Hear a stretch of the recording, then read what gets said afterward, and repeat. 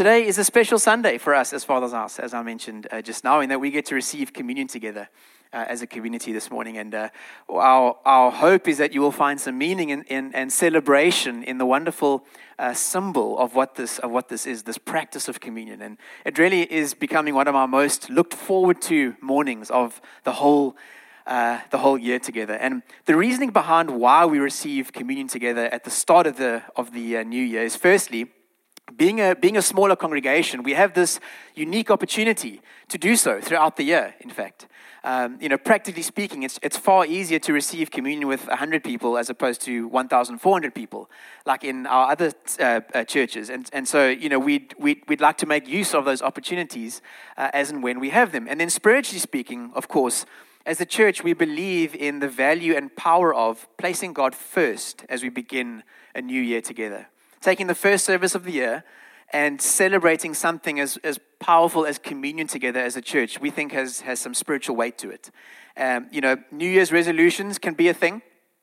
Although mine last about as long as the expiry date on the Woolies chocolate brownie cake that's sitting in the fridge. That's about as long as my New Year's resolutions last.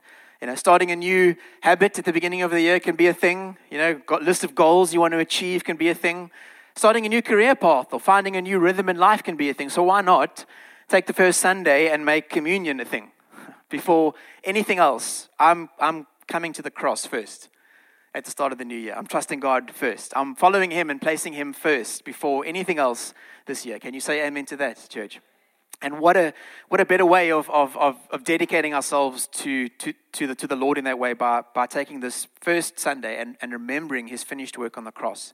So how it will go this morning is that I'll share a brief intro into what communion is. I'll give some scriptural context to what this thing is all about. For some, it will be a refreshing reminder. For others, it might be a first-time understanding of this precious practice called the Eucharist that we celebrate and that Christians have been celebrating for thousands of years all across the globe. And then from there, I'll take a slightly different and shorter message to normal this morning. I'll tie into one of the main ideas, and then I'm going to ask the band to come and join us as we actually receive communion together towards the end of the service. And then there'll be a time, as I said just now, to write some notes down if you'd feel comfortable, and to stick them on the wall, representing what it is that we're trusting God for as a community this year. Amen. And the idea is that with what we're thanking Him for last year and what we're trusting Him for this year, the cross is at the center. The cross will be at the center, and that's the reason behind that approach this morning. Is anyone keen to ask the Lord to reveal something new to them this morning as we seek Him? A new dream, a new deposit, a new relationship. Thought I heard a subtle amen there, but I wasn't sure. I'm fishing. But speaking of church, what does communion mean? What do Christians speak about when we talk about the receiving of communion? As a little starting point for this morning, what is the scriptural precedence for this partaking as a follower of Jesus? And I think that's an important starting point, by the way. One should never feel the burden to receive communion, or the bread and the grape juice or the wine.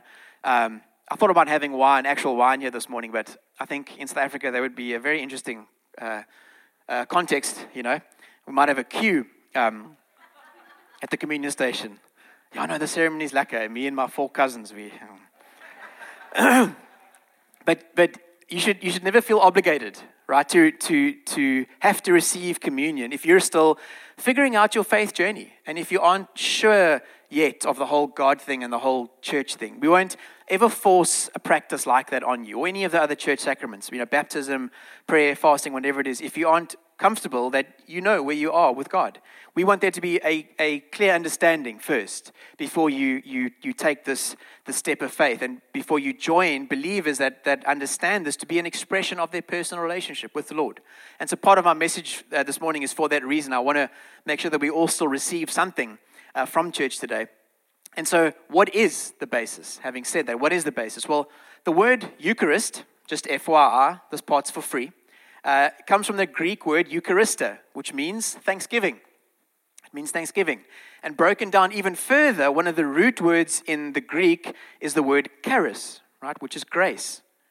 So if you wanted a fuller definition, you could say that Holy Communion is a sacrament or practice that demonstrates thankfulness to the Lord for his grace.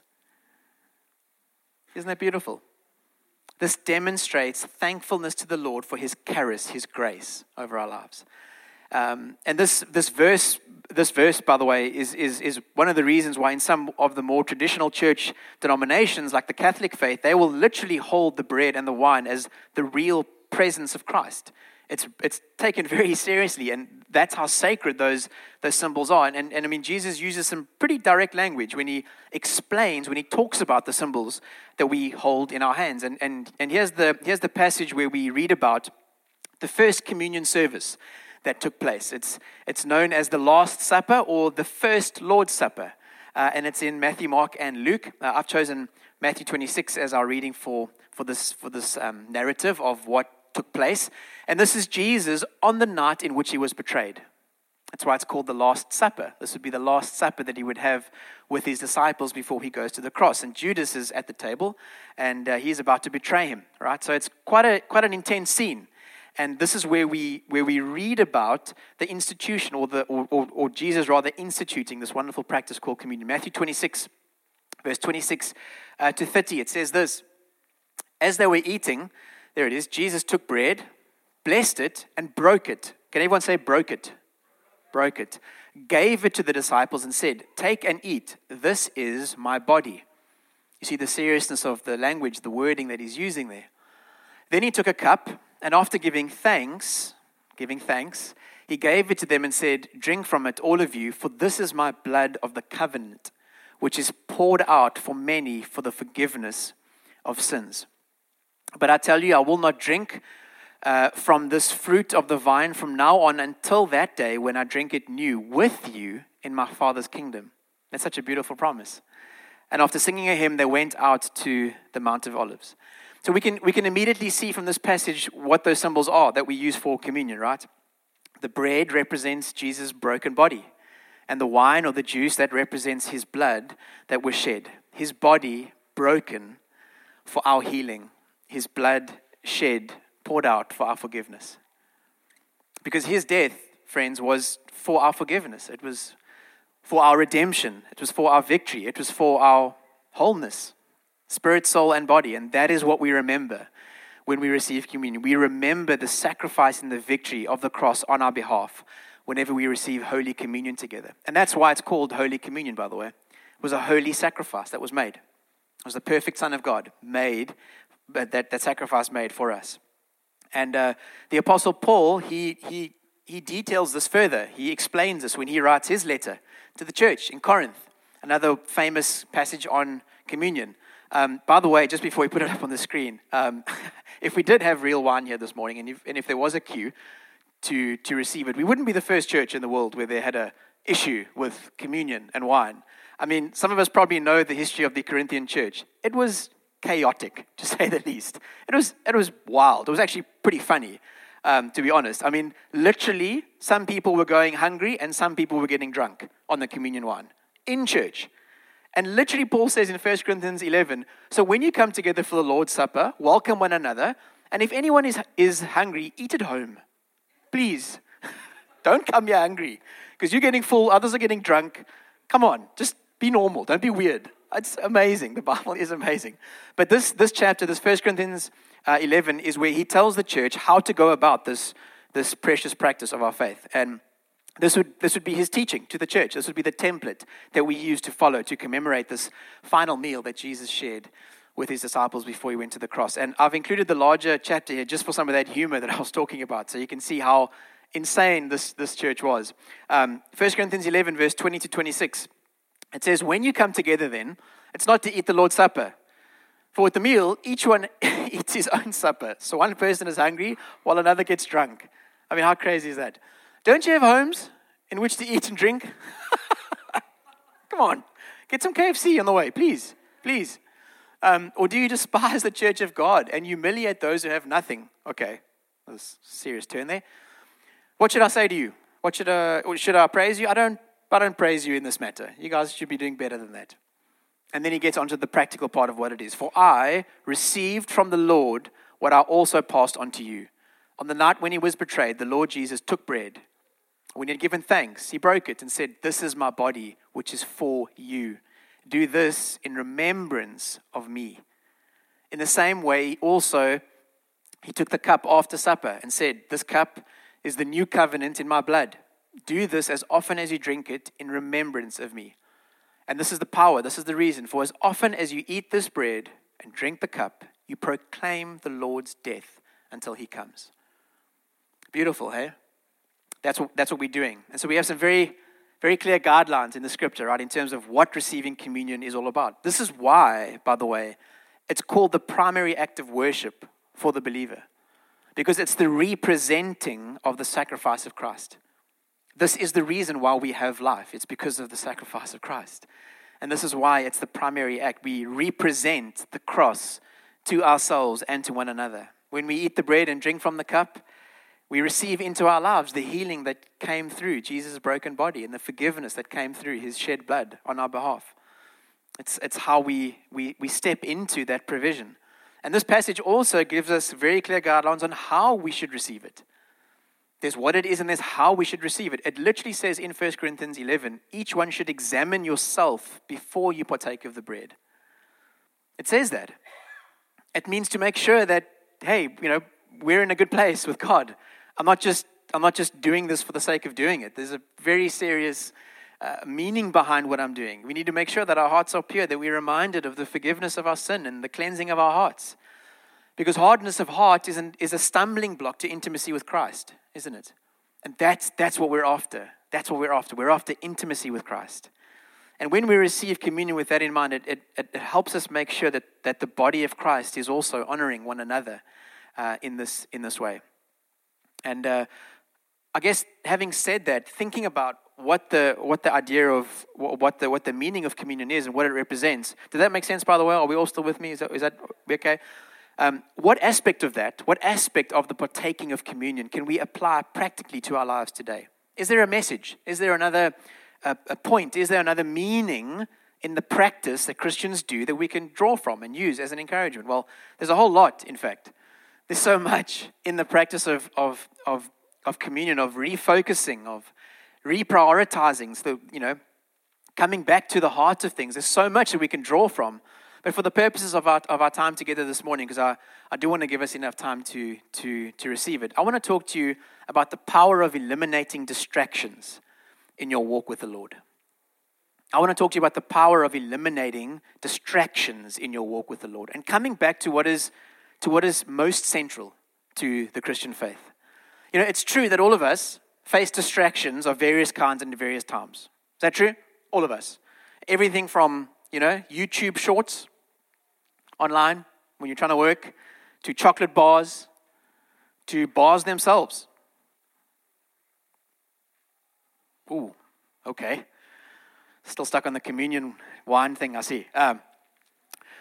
But we know that there's a call on all of us to start at the start of a new year especially, to eliminate some of those things and to come back to the place of focusing on what's most important.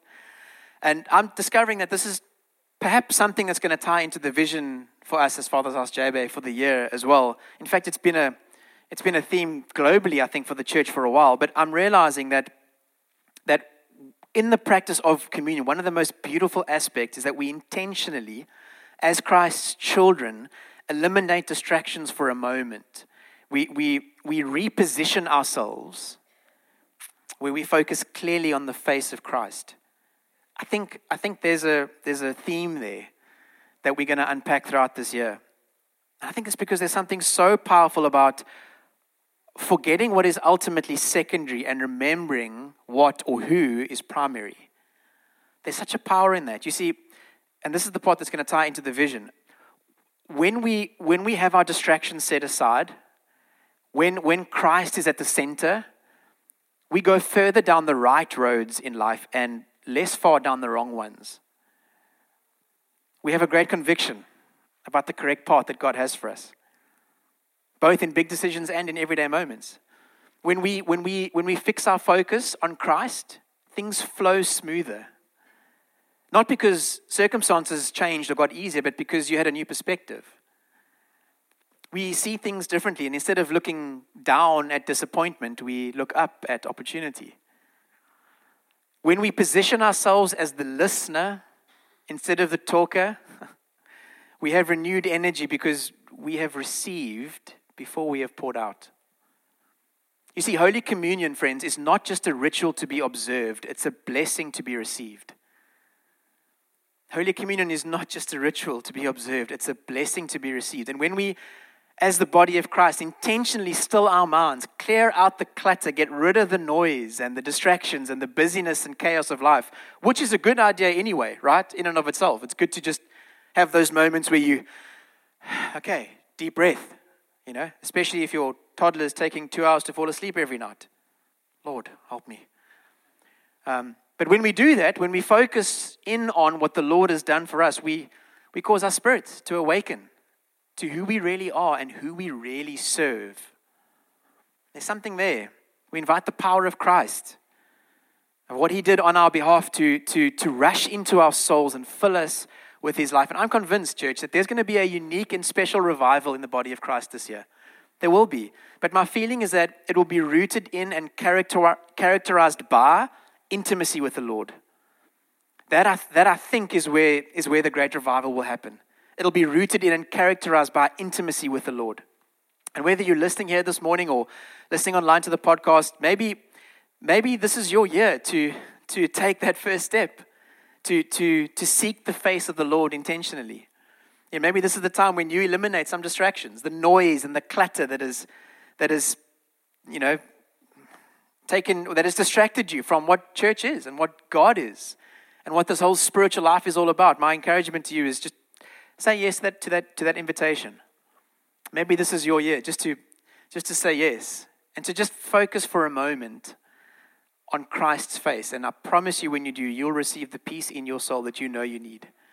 And so this idea, friends, about positioning ourselves to be in a place of intimacy is the part that I want to lean into this morning and share a very short passage of scripture and 2 simple points with you that'll help us shift our focus, that'll help us position ourselves well to receive from God this year. It's from a well-known story in the Bible.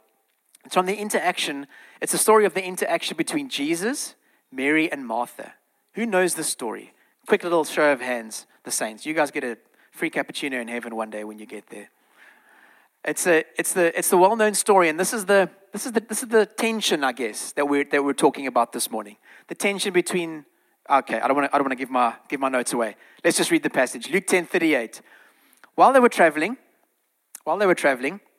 he entered a village, and a woman named Martha welcomed him into her home. That's the first invitation, perhaps, for you this morning. Is just welcome him in, friend. Welcome him in. She had a sister named Mary, who also sat at the Lord's feet and was listening to what he said.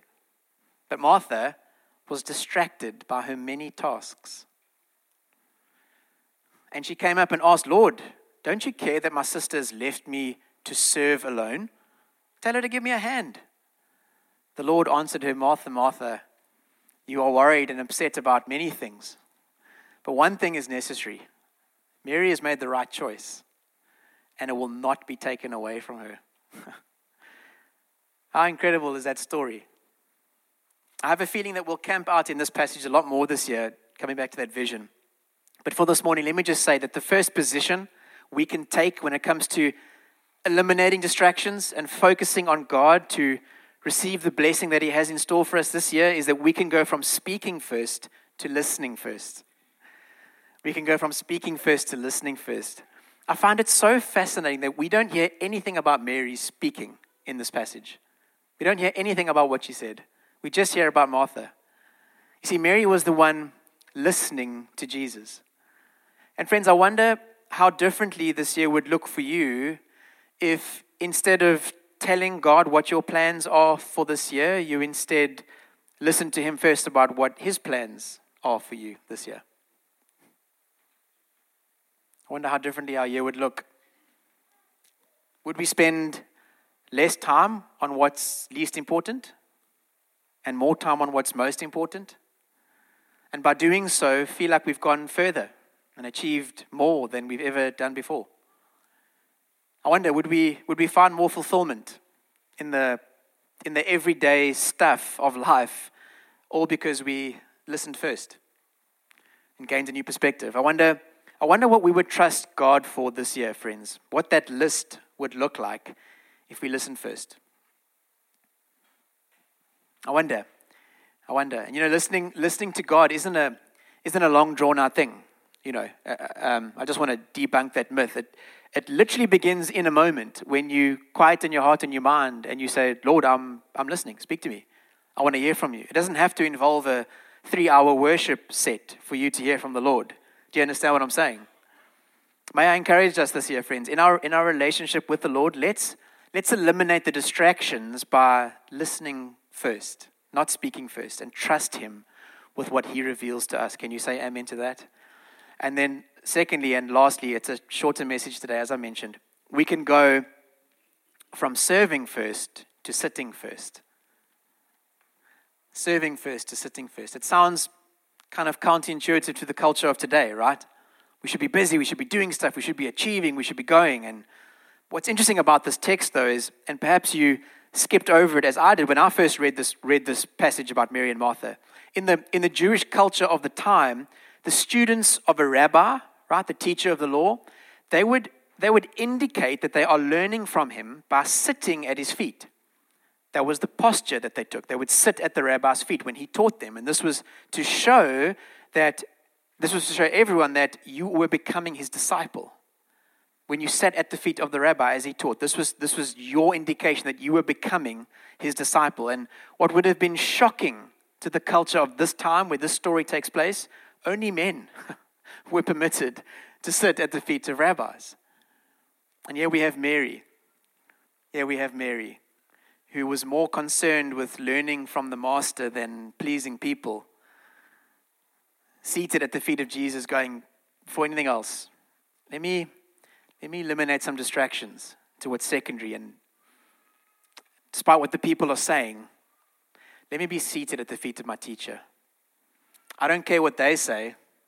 I need to hear what he says. So beautiful, my word. There's Mary, there's this picture, there's this position. And just, by the way, before we, go after Martha here, for being busy before we start calling each other Marthas whenever we do stuff for the Lord, this is not an excuse not to be active, right? This is not please listen to what he's saying here. This is not saying you just sit there and do nothing. Jesus didn't rebuke her for her work. Notice that. He just said, just don't be worried about that now. I'm with you. There's only one thing that's necessary now. You kind of get the sense that Jesus is saying, yes, I know there'll be lots of work to do in my kingdom. We know that there is, more than what we're able to do.